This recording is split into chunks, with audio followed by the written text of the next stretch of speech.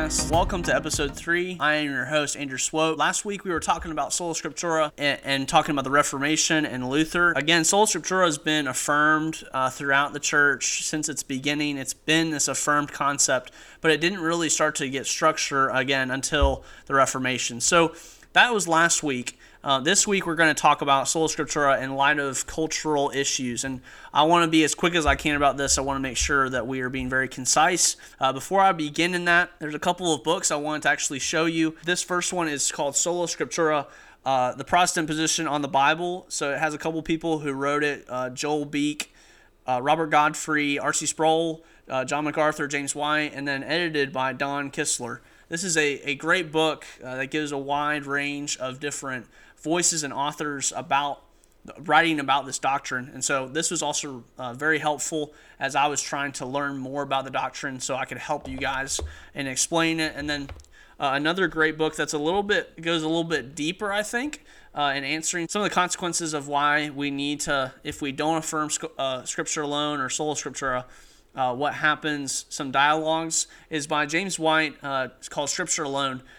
This is a great book in the sense of it gives you, actually a couple of chapters give you a dialogue of what it would be like to be talking with somebody who doesn't affirm Sola Scriptura and then somebody who is affirming this doctrine, and see what the dialogue would look like. And I think it was very helpful in the discussion and helpful for me as I was trying to figure out how can I explain the misconceptions about this doctrine especially.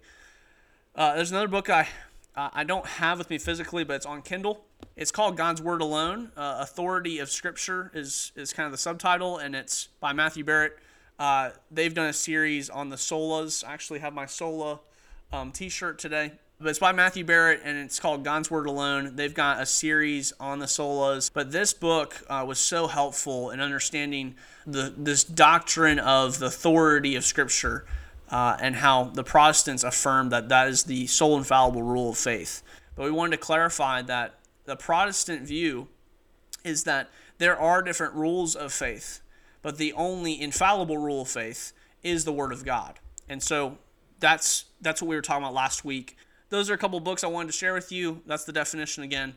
I also wanted to talk with you about how this is really, when it comes down to it, if we're looking at certain current events and issues that we're facing as a church in light of Sola Scriptura and that affirmation, and we're talking with people who have a different narrative than us, who believe in the postmodern narrative or they believe in some other religion, we're dealing with someone's epistemology. It's answering the question, how do we know what we know? Where's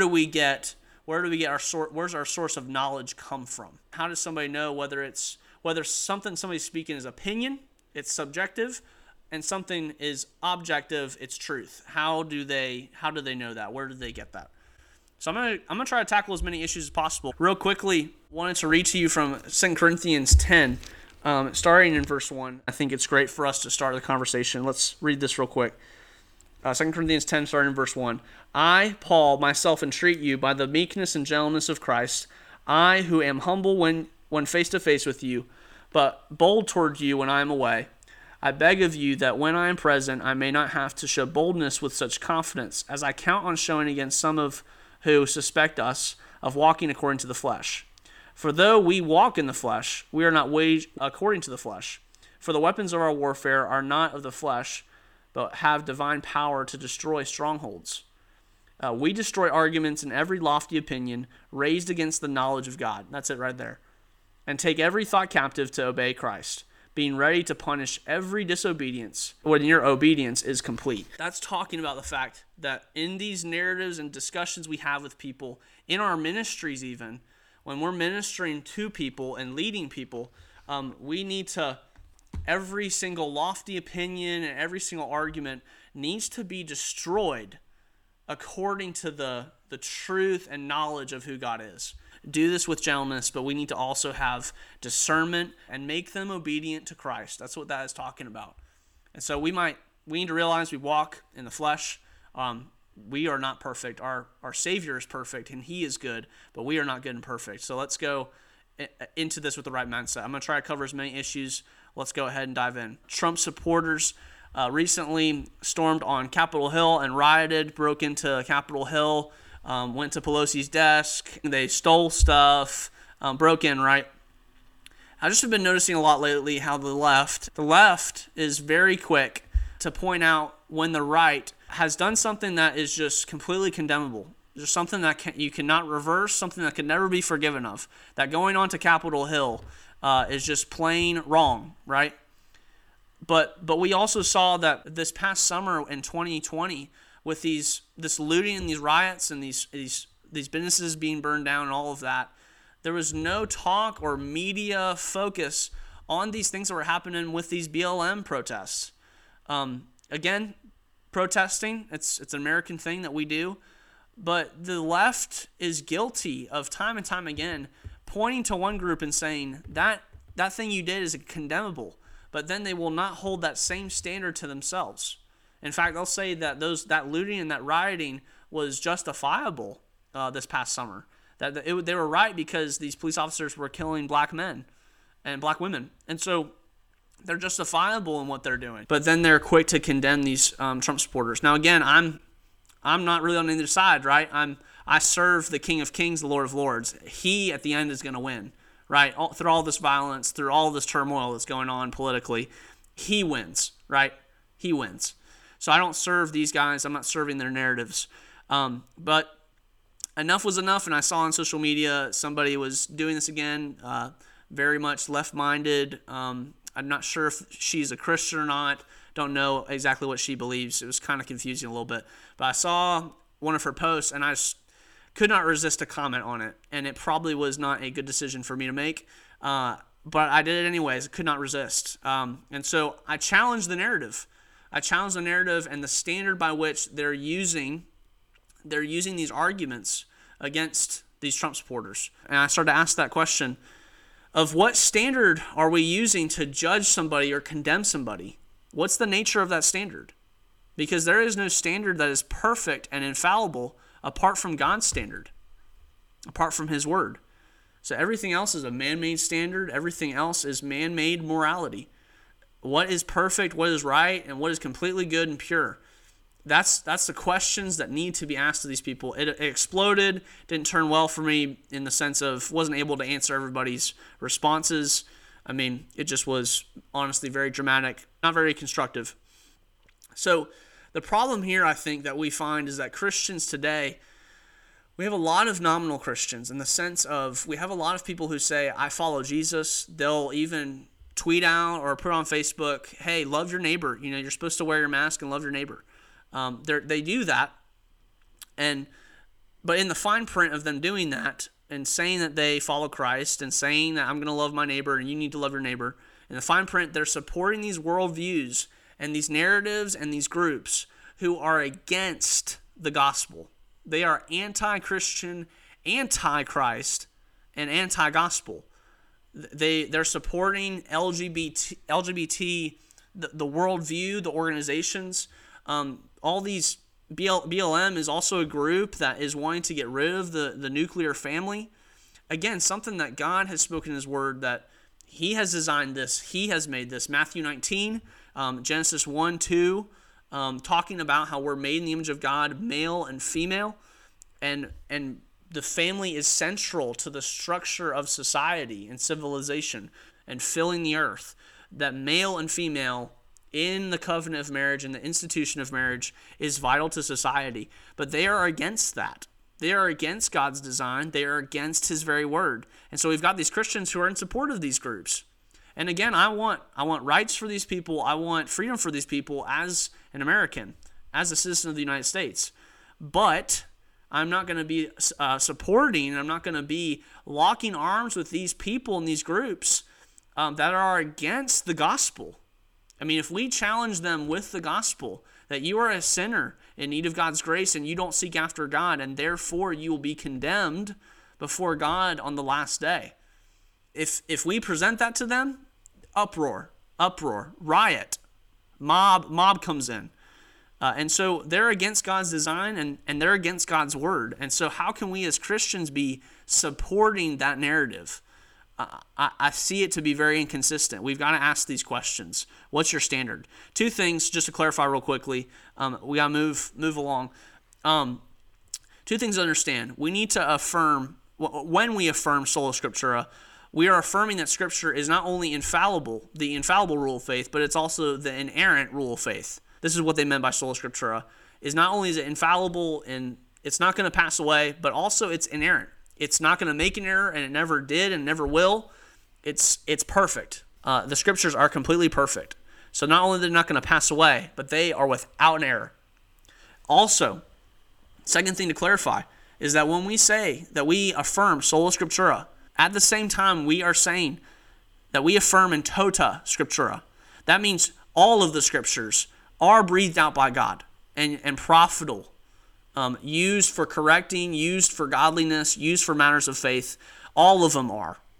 And this is what we have to understand, is that when we start to challenge people who say they're a Christian, but then we bring up God's Word, we bring it out in its proper context with its original meaning to its original audience that might have some different applications, but its meaning stays true. When we do that to people and we challenge them with this, what about this Scripture? What does it say? We will see that there's these Christ followers that are going to abandon God's church, and they're going to abandon God's Word. And that's both for BLM and the left and LGBT people, that the left-minded thinking and the left-minded narrative, as well as the right-minded, the conservative minded person. We have to challenge both of them in the sense of, is all of Scripture breathed out by God? Or is it just some of it? Is it just the parts that we like?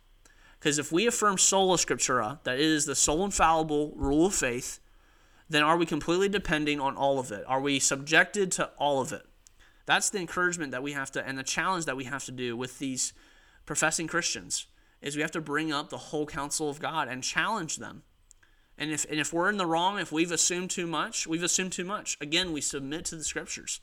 But that's why these conversations, I think, with these people, they can be hostile, but also they can be really good in helping us really understand, what does it mean to be a Christian? What does it mean to be a confessional Christian? One that says, no, sola scriptura, Scripture alone, for the glory of God alone. So let's ask the right questions, right? Next topic, next issue is gender roles. I mean, over these past few decades, we've seen the culture creeping in on this idea of the family, on this idea of what it means to be a man and what it means to be a woman. There's been this redefining. There's apparently multiple genders now. Our culture is shifting in our understanding of what it means to be a man and what it means to be a woman. The big question that the Christian circles are especially facing right now is this: what does it mean to be a woman in the church? What does it mean to be a woman in the family? This feminist movement has come out of our culture that is actually contrary to Scripture, in the sense that they're trying to break this distinction that there already is between a man and a woman. The fact that a woman is different than a man, and their roles are different between each other. There is this distinction between them. But in this recent, not the classic, but in this recent feminist movement, there's now been this idea that a woman needs to be exactly like a man, chasing after his rights, chasing after the same level as him. We're turning everybody into these people that are just individuals in need of nobody and in need of no sense of working together, this complementary view, right? It's a classical complementary, and I believe it's a very biblical understanding of man and woman. We've been challenged with this. It's come into our churches. Again, all of these things, these narratives, they come from these narratives. These challenges and these arguments come from the mind. It comes from man-made philosophies. And so from their very nature, from where they're coming from, how do we know what we know? It comes from me. It comes from what I think. It comes from what society says. They are very anti-Christian, anti-gospel. They're against God's word, because God has said a woman has a role, a man has a role, both made in the image of God, with dignity, with beauty, with my glory. They're made, fearfully and wonderfully made, both of them. So they're equal in value, but their roles are different. And they have roles to play as a family and also within the church. We'll talk about that later in a later episode. I look forward to talking about those roles. So that's one thing. These gender roles, we have to challenge the narrative that's being given in our schools, the narrative that's being given out in the public square, the marketplaces, the church. We need to challenge these narratives that are being brought up. Do they align with what the Scriptures have spoken? And I believe we'd save ourselves a lot of trouble. We'd save ourselves a lot of anxiety and a lot of time and a lot of meetings if we just were to submit to the authority of Scripture. It's breathed out by God. It's profitable. It's helpful for the man of God. It's meant for godliness. It's meant for faith. This is probably the last topic or issue I'll go into for today. I want to make this brief. There'll be plenty of opportunities to talk about other subjects. Ministry. We've seen over the past few decades, and this really gets frustrating for me. I become so burdened, especially for the church and for ministry, but especially for those who are leading families.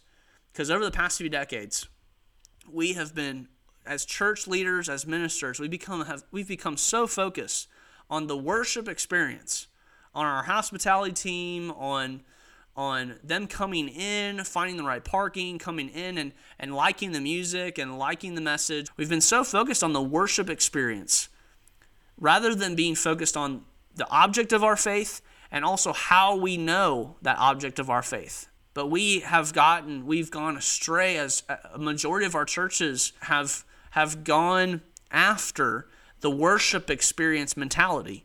And honestly, it's filthy, it's garbage. And it's leading and deceiving people today. They're being led astray because they are not realizing the object of their faith and how they can understand the object, which is Christ. And so we've become so enraptured by great leaders, by these strategies, by getting somebody from point A to point B in their walk with Christ and becoming a disciple. They become a member, and then they're going to become a volunteer, and then we can get them in a leadership position. We've been so caught up in the experiences and the processes of the church, and in the hustle and bustle, we've lost the sight from the Scriptures, what God has given to us concerning matters of faith and godliness. We've lost sight of it. We'll pull out the Scriptures, we'll be submissive to them when the pastor says something, but we just look to him. He's just another pope. In a lot of evangelical churches, these people are treating their pastors like the Pope. Like he is the only one who can interpret the Scriptures correctly. And so therefore he has divine authority, especially with the Word of Faith movement. Now, again, I've been misled in my Christianity. I've been led in that. It's been pretty recent. But as I've been more educated and as I've learned more about what God's Word actually says, it's convicted me. Especially, it's been within this last year and a half that I've really been brought to my knees and saying Scripture alone is the sole infallible rule of faith. And it is no man and no philosophy that I am going to be subject to. So we've been caught up in all these other things that are man-made. That's the point. And ministry has become so man-centered, and we won't acknowledge it, and sometimes we can't realize it. But I will say quality is a good thing. I will say having a good worship gathering that has no distractions is a good thing. I mean, Paul talks about in 1 Corinthians, there's a chapter where he talks about worship gatherings. He talks about how you're supposed to gather and that you're not supposed to be distracting. You're not supposed to be boasting about the gifts that God has given you. You're not supposed to be making an uproar in the middle of worship. For we have an object of our faith, which is Christ, and we are to know him, and we're to know him through his word, through his inspired written word. That's how we're supposed to know him. And getting rid of distractions is a great thing. Don't want somebody singing up there that's going to make it distracting, that's pointing to themselves, or that just might not be good at it, might not be gifted in it. I understand all of that, but quality does not outweigh the authority of Scripture on how we're to come to faith and how to conduct ourselves in the household of God, the church. That is up to the Scriptures. So we have to come back to this. And I'm telling you, it's not going to be long before these consumer Christians, these people who will post on Facebook, yeah, I'm a Christian, but I need to tell you this. They're going to abandon the church.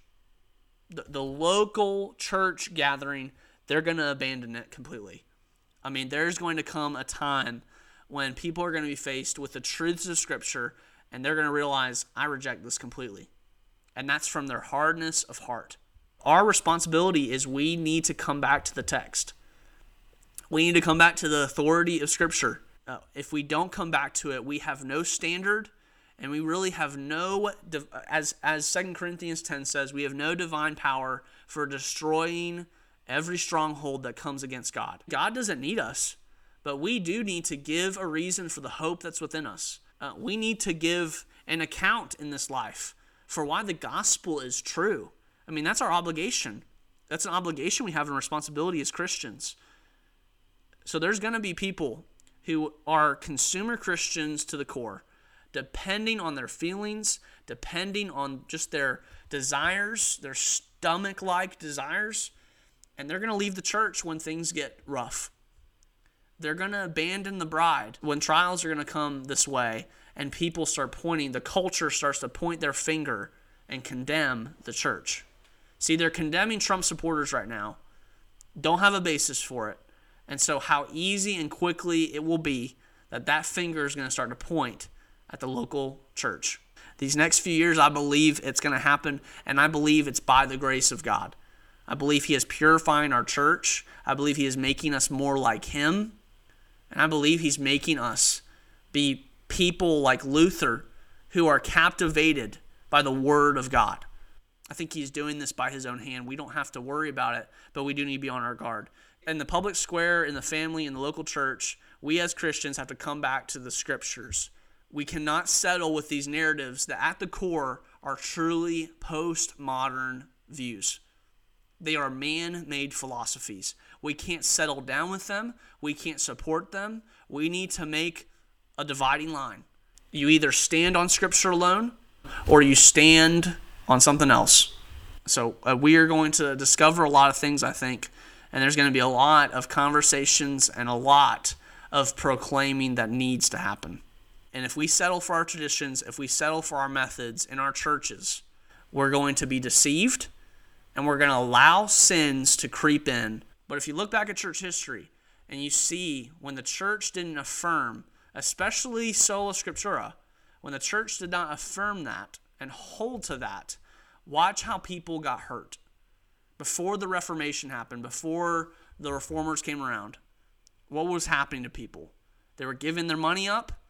They were living poor lives for the sake of their loved ones not having to suffer anymore in purgatory. They gave their money away. They were lacking on food. They lived in fear. That's what happens when we do not affirm Sola Scriptura. That's what happens. People get deceived and sins creep in that are going to bring consequences for the local church. I don't want that to be the case, but I believe it's by God's grace and by His sovereign hand that He's doing these things.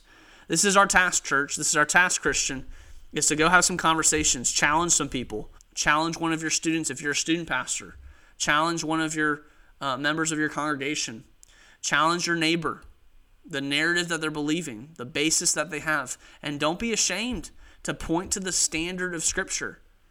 You're not beating them with the Bible. You're not beating them with it, but you are going to hold to it. You're going to stand on that. That's the only solid foundation that we have. The promises and the very words of our God. I'm hoping that this episode is helpful to you. I'm hoping that we got to see a couple of situations and issues that we need to address. I'm sure there'll be plenty more things about our culture that we'll talk about. This doctrine we'll talk about over and over on this podcast. But thank you so much for watching this episode or listening. If you want to learn more about our ministry, you can go to our website, and you can also go to the social media platforms, message us, message me. I would love to get some feedback as well as some topics maybe for the future that we could cover. Again, there'll be a point which I'll try to go more in depth about Sola Scriptura, but also I'll try to go and make a episode about women's roles, men's roles in the church and the family, all of that. I'll try to cover that in an episode in the future. Hope you have a great rest of your week. Would you go and rightly divide God's word and teach the nations to obey Christ? God bless.